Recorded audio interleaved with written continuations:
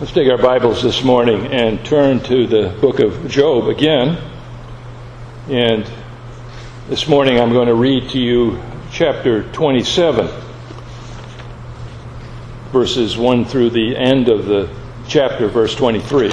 Job chapter 27, verses 1 through 23.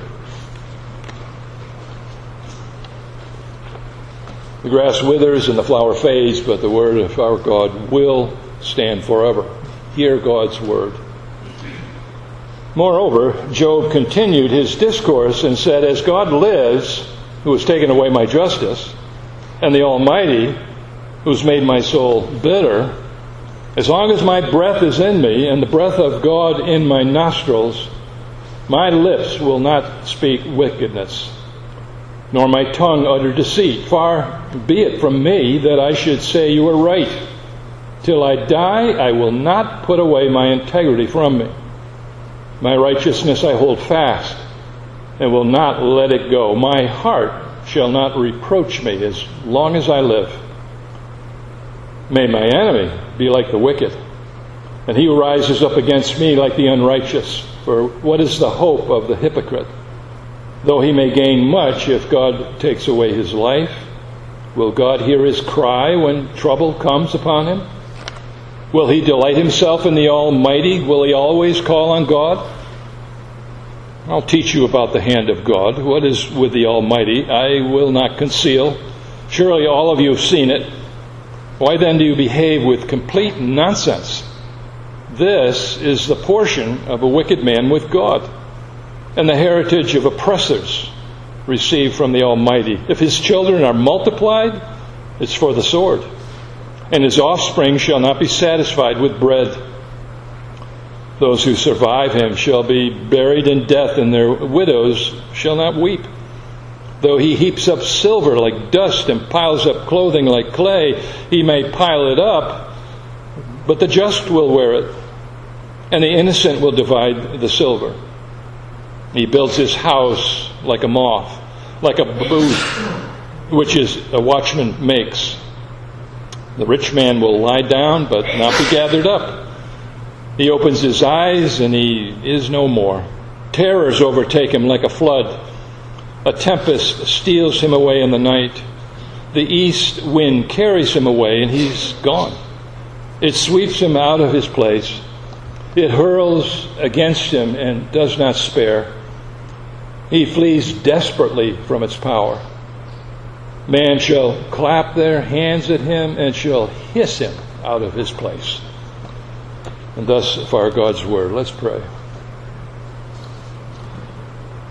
Heavenly Father, I pray that you would help us as we examine this discourse from Job, his kind of summary statements that he's beginning to make in these chapters.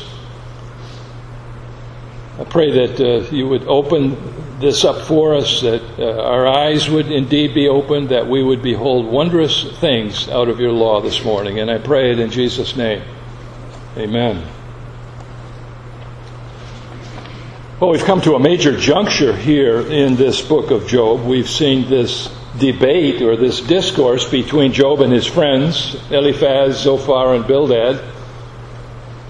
We're at a place where essentially the debate is over. Bildad was probably the last gasp of his friends attempting to once again put forward their understanding of how one is to understand suffering and its relationship to sin. But Job, as we have seen in these chapters, has decisively defeated them regarding their argument. Their neatly packaged dogma, their understanding that of the relationship of cause and effect, to reap what you sow, suffering and sin. What they had to say, it just simply does not address Job's situation, Job's suffering. And he makes it very clear there in verse 5, first part of it. He says, "Far be it from me that I should say you're right." And later on, verse 12 essentially refers to all that's gone before as nonsense. It doesn't add up. It doesn't make sense. And he's made it very clear and pointed out very effectively that their dogma, their understanding, is fundamentally wrong. It doesn't address his situation. It is a result of their own understandings. They cannot admit that there's more to this than their understandings will allow. He's not the wicked man that he's been portrayed as. It's not about being pious that before God, whereby suffering would end for Job, that it kind of works salvation, so to speak. They had nothing to say about grace, nothing to say about mercy. And we've noticed that if Job were to acquiesce to their argument, if he had caved into their argument, it would have been a denial of what he's been claiming all along. And what he's been claiming all along is his integrity and his righteousness and his blamelessness. And it's interesting to note what has happened to Job through the course of that debate, which is now over. And now, as Job goes into his summary, is that instead of withering under the assault that he endured through much of what they had to say, he is now more adamant. He is now more firm in his belief. And you just have to step back for a minute and simply be amazed. Here is, it's one thing to be attacked as he was, to endure that onslaught, that no-holds-barred, furious attacks and accusations against him by itself. That would be hard enough if he had his health, if he had his children, if he had his wealth, etc. But he simultaneous to those terrible attacks was this extremely unbearable onslaught. And yet, in spite of all of that, he never said, okay, fine, enough already, you win, caving into it. Instead, what does he do? He makes an oath. Look how he words it there in verse 2. As God lives, who has taken away my just, and the Almighty. This is a courtroom scene again. He's visualizing himself really in the witness stand. And he's taking an oath, very similar to what occurs in a courtroom environment. If you've ever observed a courtroom environment or been part of that witnesses are asked to take an oath. And he's saying, not far from caving in, far from being discouraged, I'm more firm. I'm taking this oath regarding my integrity and regarding my righteousness. But it's interesting the way he gives that oath. Notice how he says it. As God lives, who has taken away my justice, and the Almighty, who's made my soul bitter. You see, there's something lingering there. It's this issue that he still has with God. He's dealt with his friends. They are no longer any form of a threat to him. And they're silenced. They have nothing more to say. They're exhausted in what they have to say. And I would suggest to you that although Satan, the argument of the friends has been decisively beaten, and yet we still see the hand of Satan working on Job. There's a kind of a subtlety there. Job is still conflicted at this point in time. He knows there's a mediator. He knows there's an advocate. And finally, with his wonderful expression of faith, I know my kinsman Redeemer lives. And on that day, it'll all come clear and I'll be vindicated. He still doesn't know how to deal with what's going on now. And from his perspective, there's something missing and something is messed up here because he knows God to be a just God, ultimately, that will come forth. But it seems right now that he's unjust in what's occurred to me. He's taken away my justice. He's made me bitter. He wants to face God. Hal Jones has an interesting comment about this. He says, Satan, again, we don't see the name of the Satan or his title, the Satan, as we saw earlier in the chapters in Job. But we see his hand. We see him working through the friends, and we see him still working on Job. And it's a subtle way that he's doing it. Because Job still wants his day. He wants his day in court. And here's what Hal Jones says. Satan is such a deceiver that he'll make it seem that God is like him. A deceiver. And all because he has totally failed in his attempt to make himself God. So he's going to recreate God to Job, and apparently as he did to himself, thinking himself to be God. That was his initial self-deceit that Satan experienced. And he wants Job to feel that as well, that something's wrong with God. God's not just. And that's why you're not getting this justice. You've made your soul bitter. Job wants his day in court. He wants to be vindicated. But you can see the subtlety of this, that here's Satan still trying to push for his ultimate goal. And what was that? To get Job to the place where he would curse God to his face. He's dealt with his friends, but Satan's not through here. If I can just get him angry enough, if I can get him to the point where he feels bitter for what's happening to him, maybe I can get him to the place where it will just come out. He'll curse God to his face. And you have to ask the question, because that's not a bad tactic if you think about it. Look what Satan has done with him. He's taken everything. There's nothing that he's held back. The only thing he could not do is to kill Job. But he brought him to the point and the brink of it. His family gone. All of his 10 children. His wife even saying, say goodbye to God and die. Your wealth is gone. And look at you. You're a walking corpse. If I can just keep that thought in your head that somehow God is unjust. Hasn't he done that with the world? Isn't how the world thinks about God? I'm sure you've encountered the question, well, if there is a God that you're talking about, why is there suffering in the world? Why did this happen or that happen? How can that be? You call God just? How can that be? So he's still working on him there. So what sustains him in the midst of this?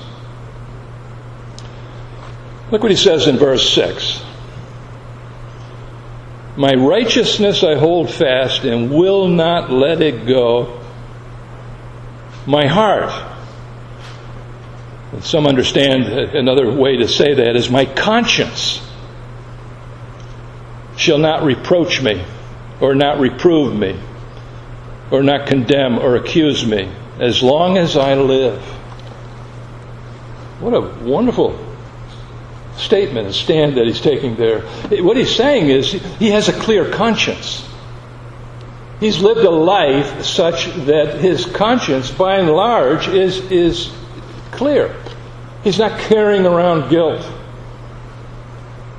John Bunyan struggled with that in his own life, and that came forth in his story of Pilgrim's Progress, with that bundle that Christian carried around. If you're familiar with the story, and Bunyan made it clear at a later time, he was converted at the time that he came into the wicket gate.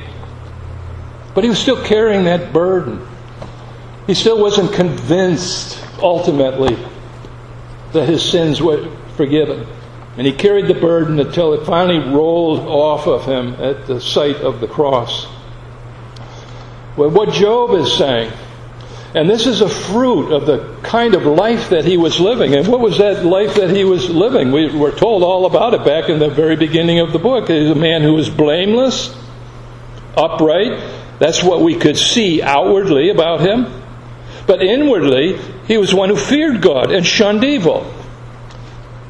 What was out was the same that was in. There was complete transparency as regards his life, and he had a clear conscience. And a clear conscience results in assurance, doesn't it? Isn't that the barrier to being assured about your position with God? Is there's lingering guilts and doubts that are there? Job's saying, I don't experience that. I have that confidence. In fact, I'll make an oath about it. That's how adamant he is at this point. He's as such. I love this word. He's indomitable. When I see that word, I think of Winston Churchill during World War II. There was a time when Nazi Germany had overrun Western Europe and driven the British Expeditionary Force off of, they were rescued at Dunkirk. And then you have this period of time where England by itself was fighting this war. And there were overwhelming numbers. And some have said Winston Churchill basically won the Battle of Britain with his mouth.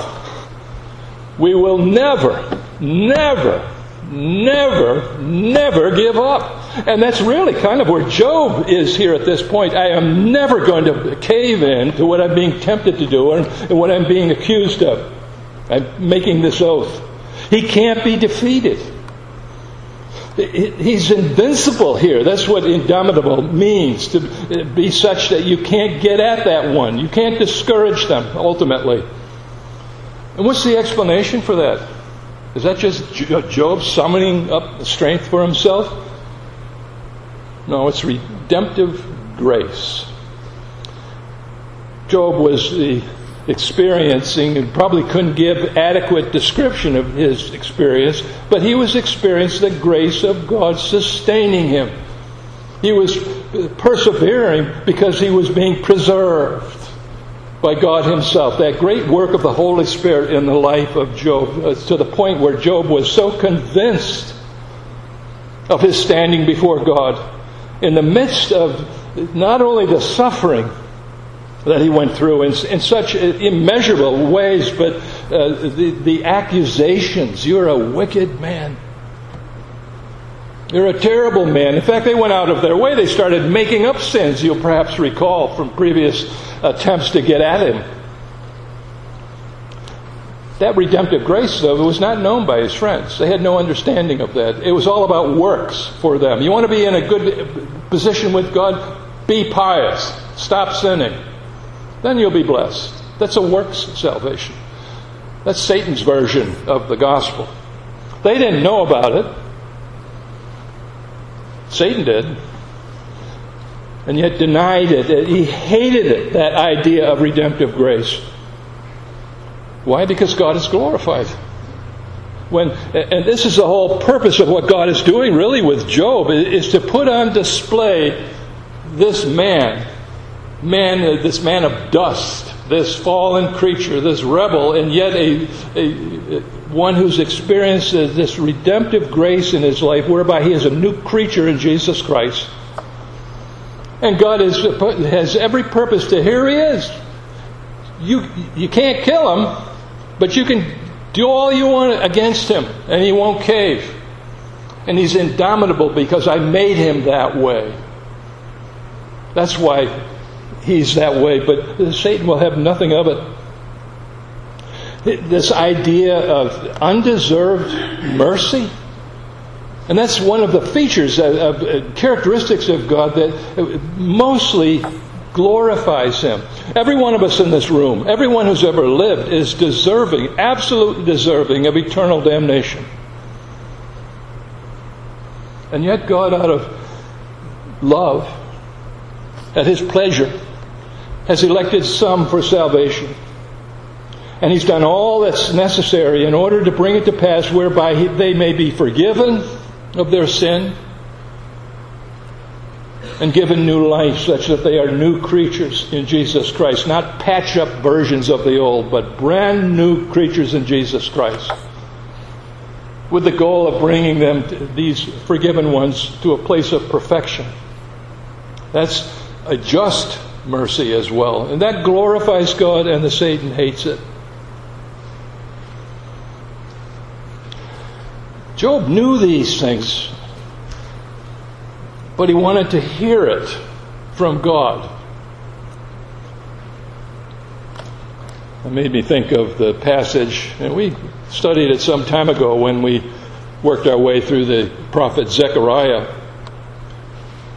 Chapter 3. Zechariah has this vision of Joshua the high priest. Now that's not the same Joshua that we know from the book of Joshua. That is a different Joshua, but he was the high priest. And we read there in verse 3 that he was standing before the angel of the Lord, and Satan standing at his right hand to what? To oppose him.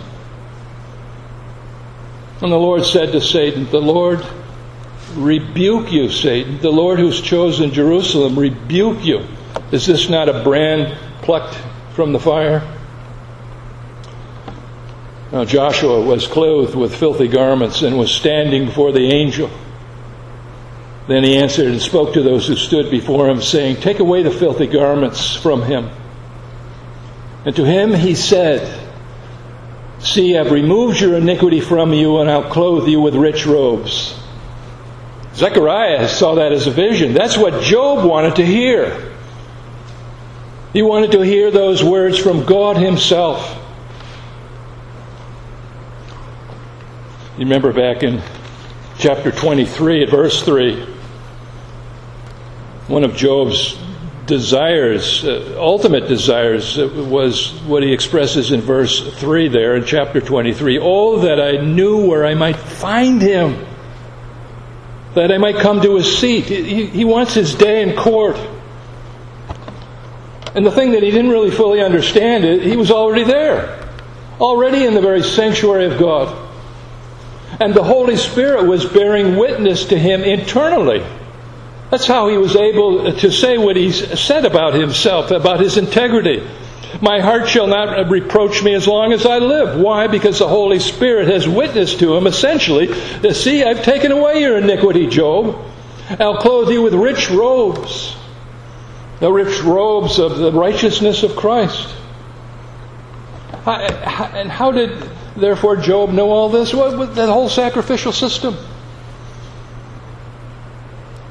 We have already seen how his sons, his children were such that the 10 of them, when they got together, family gatherings, just in case they had done something, he would one by one go to them. This sacrifice, this animal that is going to die on this altar, is in place of you, number one son. This is what should happen to you. But by God's grace, the shedding of the blood of this animal will be recognized by God as a substitutionary sacrifice. No, it's not the animal itself. The blood of an animal can't take away sin. But this is a picture, is a token of what's going to come. Job knew that and understood that. And that was a witness to him by the Holy Spirit. He just wasn't able to articulate it that way. He didn't need this day in court, as it were, that he was pleading for. He already had it. He was there already.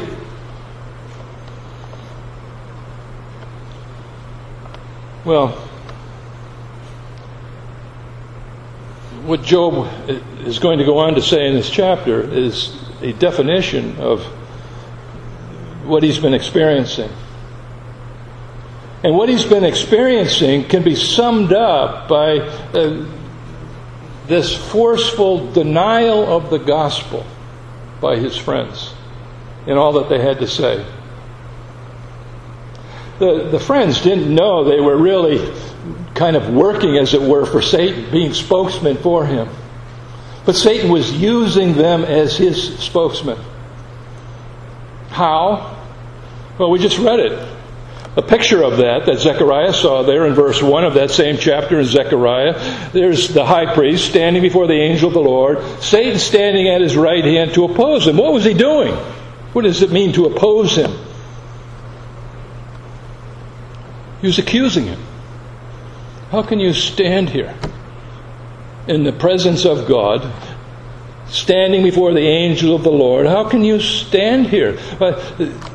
You're filthy. We read the rest of that description. He's in filthy garments. You're guilty. You have no right to be here. And oh, by the way, there's more to it than that as far as Satan is concerned. He's essentially accusing God of being unjust. The very thing he wanted Job to be disturbed by, and perhaps finally be the thing that would push him over the edge to curse God to his face. He was accusing God of being unjust in his accusations against Joshua the high priest. What are you doing here? You're a sinner. You're filthy. And you know, Satan was right. He was a sinner, Joshua the high priest. It made no difference that man had that position. He was still a sinner with a sinful nature. He was dressed in filthy garments. Perhaps Paul was thinking about this passage along with another passage in Isaiah when he finally came to his understanding of his so-called righteousness, his law-keeping. He recognized it as filthy garments before God, worth nothing. And Satan was right as far as it went here. He is. He did sin. He has these filthy garments. And God, you're apparently unjust by allowing him to be here. So much for your justice. This is Satan. Very similar to another passage. We've looked at this before, and I never tire of looking at it, and I hope you don't tire of it either. But it's in the Revelation, in chapter 12. And we're told in this vision that John received that there was a war in heaven, and Michael and his angels fought with the dragon there in verse 7. And we know who the dragon is. We're told in the next couple of verses. And the dragon and his angels fought, but they didn't prevail, nor was a place found for them in heaven any longer. Some think, well, that must have been the initial rebellion against God by Satan, who took some of the angels who joined him. We know them as demons.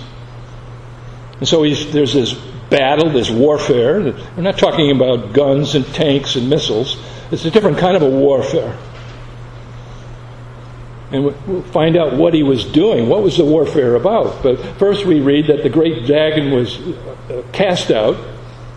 In case we have any doubts about who this is the serpent of old. Takes us right back to the garden. Called the devil, the Satan, who deceives the whole world.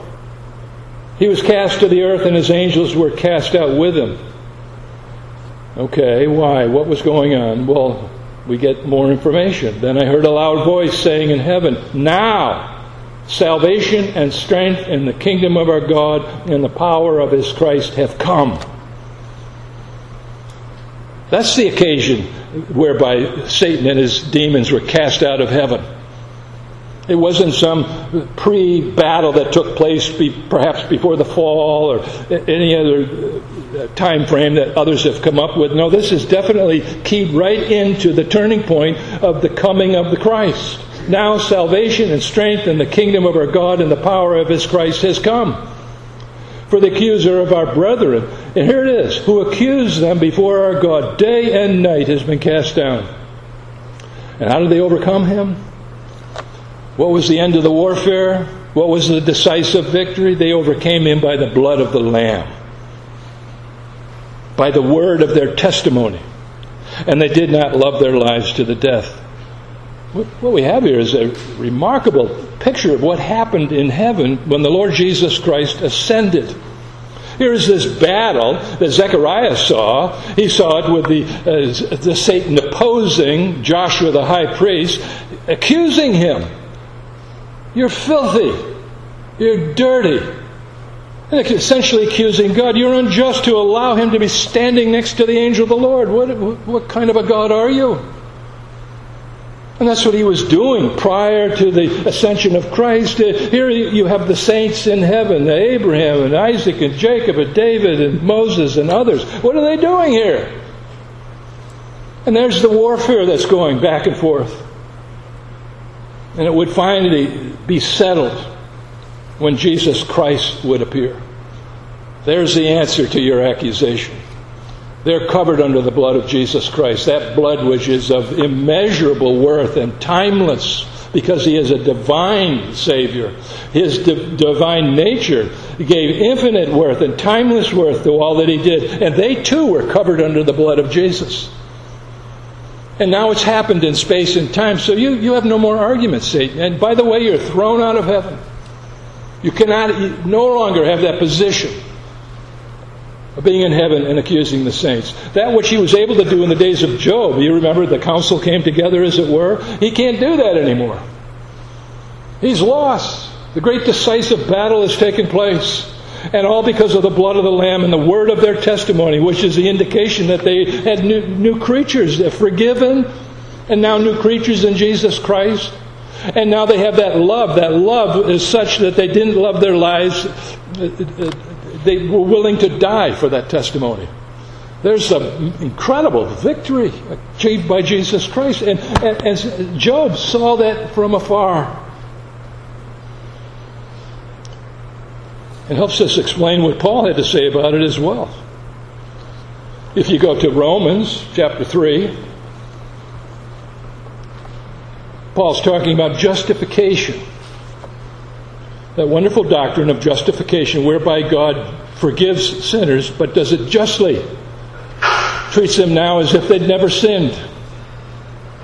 Innocent of all charges against him. He explains what's happening. He says they're justified freely in verse 24 by His grace. Undeserved favor. Mercy. How? Through the redemption that is in Christ Jesus.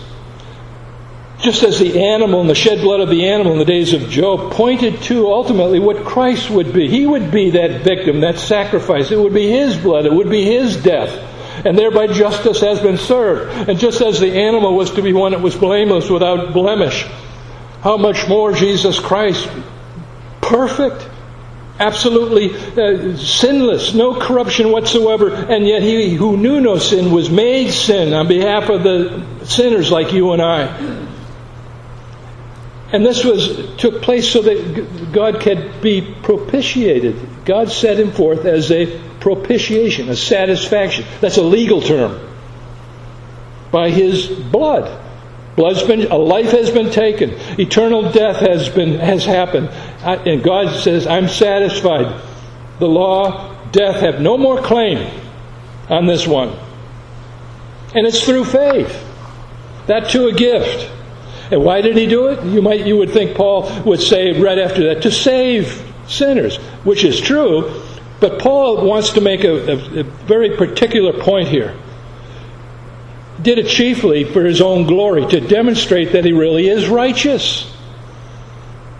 Because it looked before like he wasn't, because he goes on to say, because in His forbearance, God had passed over the sins that were previously committed. It looked like God didn't ultimately deal with sin.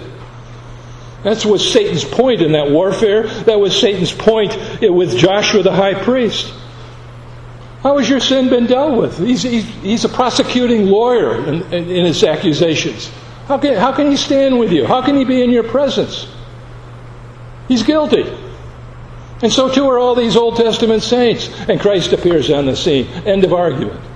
Decisive end of argument. You have no more claim to make accusations against these ones who are with me and ultimately against God. You're out.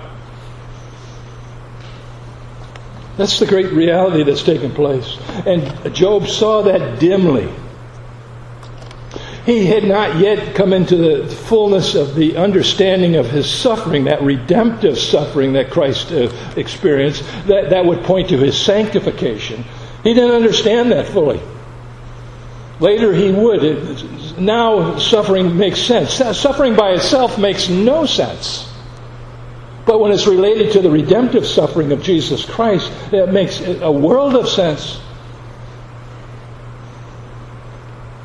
Because sin has to be dealt with legally and morally. And this is dealing with His legal case. I have a clear conscience. I keep short accounts with God. When I'm made aware of my sin, I confess it. I repent of it.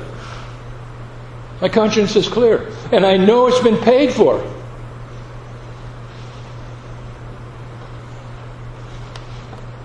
He was persuaded. He knew and believed, and he had that firm understanding of what Paul would later put into words. Later in Romans chapter 8. The question comes up, who will bring a charge against God's elect? So Job was essentially saying, you can't bring a charge against me. You can't hold anything over me. My sin's been dealt with, and God has taught me that through the sacrificial system. And I know the animal and its blood, but that was a picture, a token of what was to come, and I know He's coming, my kinsman redeemer. You can't accuse me. That which you've been doing right along, you have no footing. Just like Satan himself would experience it later when Christ finally did come. And then he makes this powerful statement that Paul does. Job wasn't able perhaps to articulate it in his day. He still saw much through a glass darkly, but it's God who justifies. It's not Satan. He doesn't say, well, okay, you're clear now. No, he mostly accuses. It's not the world. The world goes on accusing God's people. Well, you're this and you're that. You're obviously haters, and you are ones who don't, unloving of other situations. All these accusations that are thrown against Christians or yourself. You don't justify yourself either. When we do that, we become legalists, don't we? We have those kind of thoughts that when we've sinned, well, maybe I can make up for that sin. Once you go down that road, you just became a legalist. You've just put aside the fact that, no, you're free and clear in justification. That's God's declarative legal act whereby He declares a sinner sinless. End of the court session. Case dismissed. And that's what Job has progressively come to this place where instead of withering, instead of giving in, well, he's blossoming here. I'm making an oath. He was talking about God's redemptive grace in his life. He knew it. He believed it. That all of these sacrifices he did over and over again for his children and for himself and his wife, and there would be an ultimate sacrifice, a one-time sacrifice. It would be made. And Job, by faith, was making a claim on that applied to him as well. And thereby he joins that parade of saints in Hebrews 11 who lived by faith in the promise. What promise? The coming of the ultimate one. The seed. The one who would deal with our sins once forever. Whereby God now can justly say, you're forgiven. No charges against you anymore. In my sight, you've lived legally. It's as if you've lived a sinless life because you're clothed in the righteousness of Christ. John has articulated what Job is beginning to formulate. We say it, I say it in the pastoral prayer, and what he says in 1 John chapter 1, verse 9, if we confess our sins, He's faithful and just to forgive us our sins. That's simple. Not really simple, because there's so much behind those words. Your sin was paid for before you were ever born. Think about that. You have sins you haven't even sinned yet. They're already paid. Debt paid. That's what justification is all about. And He's faithful and just. Why? Because He made a promise. He and the Son and the Holy Spirit entered into a covenant of this grand enterprise that would characterize our existence, whereby there would be the gathering of sinners who would then be justified and sanctified and make up the church. And God in the process would be glorified because God would justly forgive them, and the corruption that entered into creation would be gone. The suffering that the world identifies. Why is there cancer? Why is this? Why doesn't God take care of it? Brothers and sisters, He is taking care of it. He's just doing it in a way that we wouldn't have come up with. And He's doing it in His timing. There will be a world where there'll be no cancer. There'll be no sorrow, no tears, no dysfunction, no disease, no wars. God is taking care of it. But we like it done our way, don't we? We forget that God is in the business of glorifying Himself. And this whole process that we're seeing all of His characteristics on display. Even with sinners, God is being compassionate, pity, forbearance. Come. The door of the ark's still open. Come before it's shut, and it will shut. Seek the Lord while He may be found. You might not even have this evening. As the fool, as Jesus characterized him, who's planning about tomorrow. Why? I have so much stuff. I need more buildings. I'm always amused by these ones on that show who literally have barns of stuff. And the ones seeking some treasures, they'll come out with something. Would you sell this? Oh, I didn't even know I had that. I forgot all about it. As he sits there in his wheelchair and his elderly years on oxygen, he said, oh no, I can't part with that. You are going to part with it, but you're clinging to something you can't have, and you're looking for satisfaction and joy that is going to be gone. How foolish that is, to think we can somehow find this peace and this joy and this a clear conscience in things that we do. You can't get there from there. But the key to Job's firmness, his indomitable spirit, was it was the fruit of his close life with the God that he loved and wanted to come into greater understandings of. And he has his day in court. He was there. And the Holy Spirit was already bearing witness to him.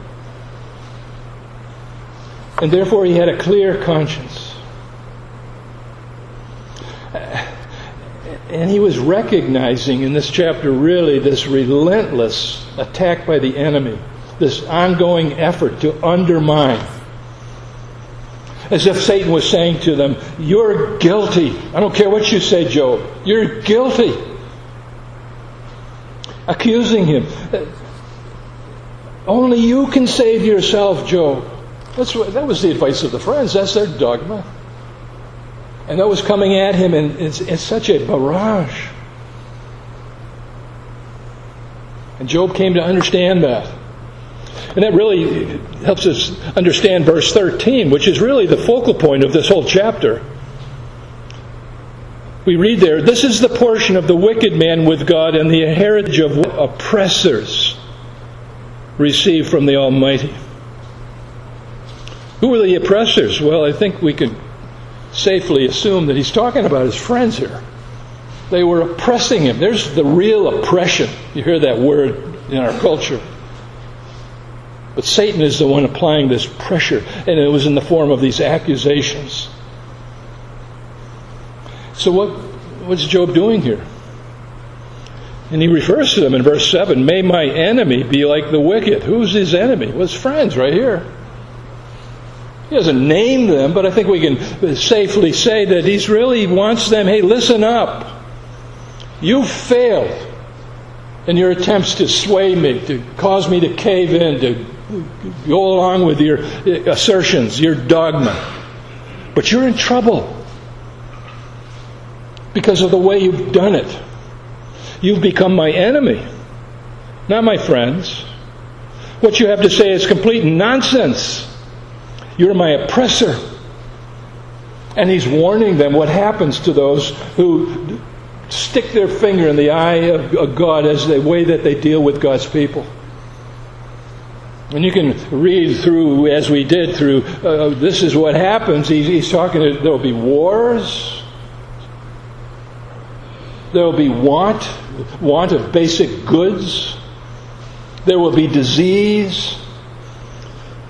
Verses 16 and 17. This one who heaps up silver like dust and piles up clothing like clay, he may pile it up, but the just will wear it. You see what he's saying? All that you think you have is for nothing. It's for you if you remain in this position of being the enemy, siding with him. Because there's coming a time when it'll all be swept away. And the ultimate thing here is that God actually uses oppressors in the sanctification work of His children. And when He's done using them, when He's finished, then He's done with them. Habakkuk struggled with this. He looked at his nation and he said, look what the people are doing. The idolatry, the wickedness. And God said, I know. That's why I'm going to send the Babylonians.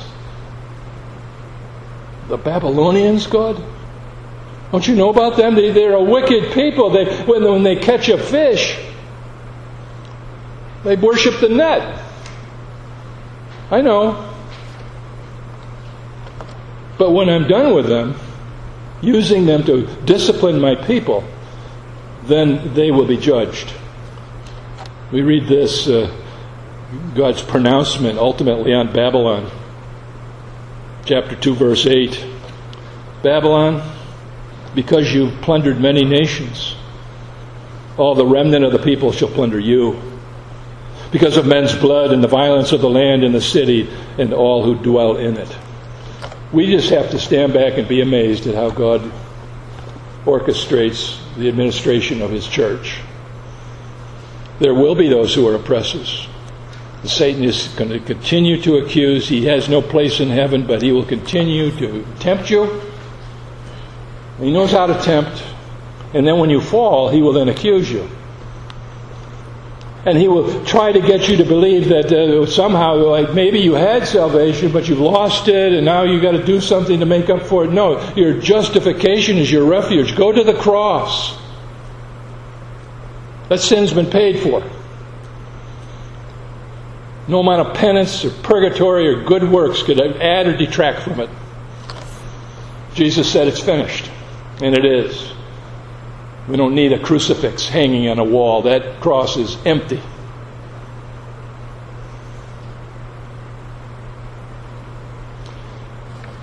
Job's essentially saying this is what happens to those who oppress God's people. Ultimately, this is what happens. So, brothers and sisters, what do we take from this? Well, take heart, all of us. If you're this morning, by faith, or you're clothed in the blood-stained garment of Christ's righteousness, then you can know, be assured, from Job's response here, that Satan has been soundly defeated, and his accusations are toothless. Just words.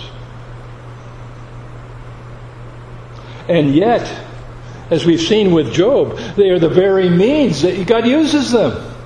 He uses them to not to destroy you, but to strengthen you. We've gone through these chapters. We've seen Job emerge and his faith growing, his understanding growing, and finally this oath. I have a clear conscience, period. And God can use that in your life as well to make you indomitable. And what do when you come under attack like that? Don't you dig deeper into His blessings and understandings of what has been accomplished for you through Jesus Christ? You cannot plumb the depths of all of that. And God uses this. Satan's still Satan, His servant. And He uses him, which must gall Satan no end. And yet he continues because Satan is deceived. Somehow he thinks that he can still overcome God. He can't. And he can't overcome you either. And your refuge is grab hold of your justification. To know that even your sins have been ordained by God. That's hard to understand and believe. But in such a way that He does not tempt. His righteousness and purity is in no way corrupted. But God will allow you to fall. But He will use it. Because you'll become that much more humble, as Peter did after his denial. He recognized how weak he really was. How proud he really was. And he realized that he has an enemy. And we rely on that redemptive work of Christ. And we make ongoing claims to it. That's why we come together regularly. That's why I hope you're reading your Bible regularly, praying, putting on the armor of God every day, and get that shield of faith to ward off the fiery darts of the enemy, those accusations that he'll make against you to try to undermine the gospel.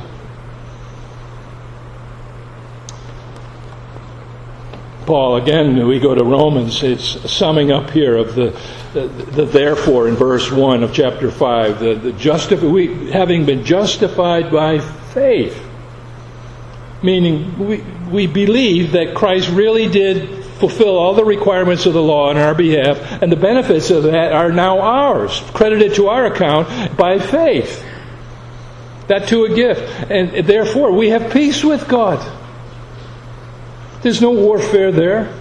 And I'm determined to keep close accounts with God. I have a faithful high priest. I can boldly and confidently go to him and look for grace and help in time of need and confess my sins. And knowing that he's faithful and just to forgive us our sins. He doesn't ever says to you, well, you've really done it this time. He doesn't say, I'm sorry, you've come too many times. He doesn't say, I've had enough, you work it out for yourself. He never says that. No, he will forgive you. Why? Because they've already been dealt with.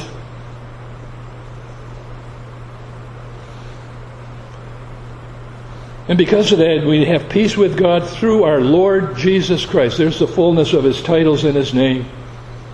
Through whom also we have access by faith, again, into this grace in which we stand.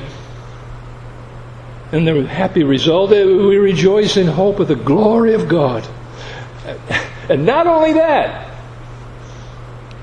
I think some of these advertisers got that expression from the Bible. They present some product and this is great. And there's more. And not only that, but we also glory in tribulations?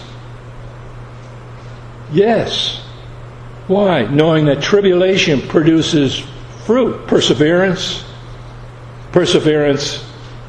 and perseverance, character, and character, hope. And that's what's happening to Job. There's much still to be learned. And there's still much more that he will make claim on regarding this justification. But that confidence whereby I'll take an oath. And now he's showing love to his friends. I'm warning you. You came to be my comforters and friends, but you're my enemy, really. My oppressor. You're unwittingly. Because Satan's using you to accuse me. And all it's done is strengthen my faith. Take warning. Ultimately, they will. God willing, we'll see that. But brothers and sisters, grab hold of that justification. Let that be a comfort to you in this life. Use that to ward off the fiery darts of Satan's accusations. The work of Jesus Christ is a finished work. That's why he ascended into heaven. To present the result of that work to the Father. And there was joy in heaven. The Father delighted, as it were, we read in Isaiah as to what happened to Christ on the cross. Why? Because many would be justified. And by God's grace, may you be one of them. And let's pray. Heavenly Father, what comforting and marvelous, awesome words. Who shall bring a charge against God's elect? Not the world, not the enemy, not ourselves. You are the one who justifies. And you justify on the basis of the finished work of Jesus Christ, whereby the sins of your people have been dealt with forever, sunk in the deepest ocean, as far as the east is from the west. And as such, we are your children. We have a brand new standing with you. One must have clean hands and a pure heart to come in your presence. Well, our great Savior has that clean heart, clean hands, and a pure heart. And by virtue of our union with Him, we have it as well in your sight. Marvelous grace of our loving Lord. Thank you and praise you this day. In Jesus' name, amen.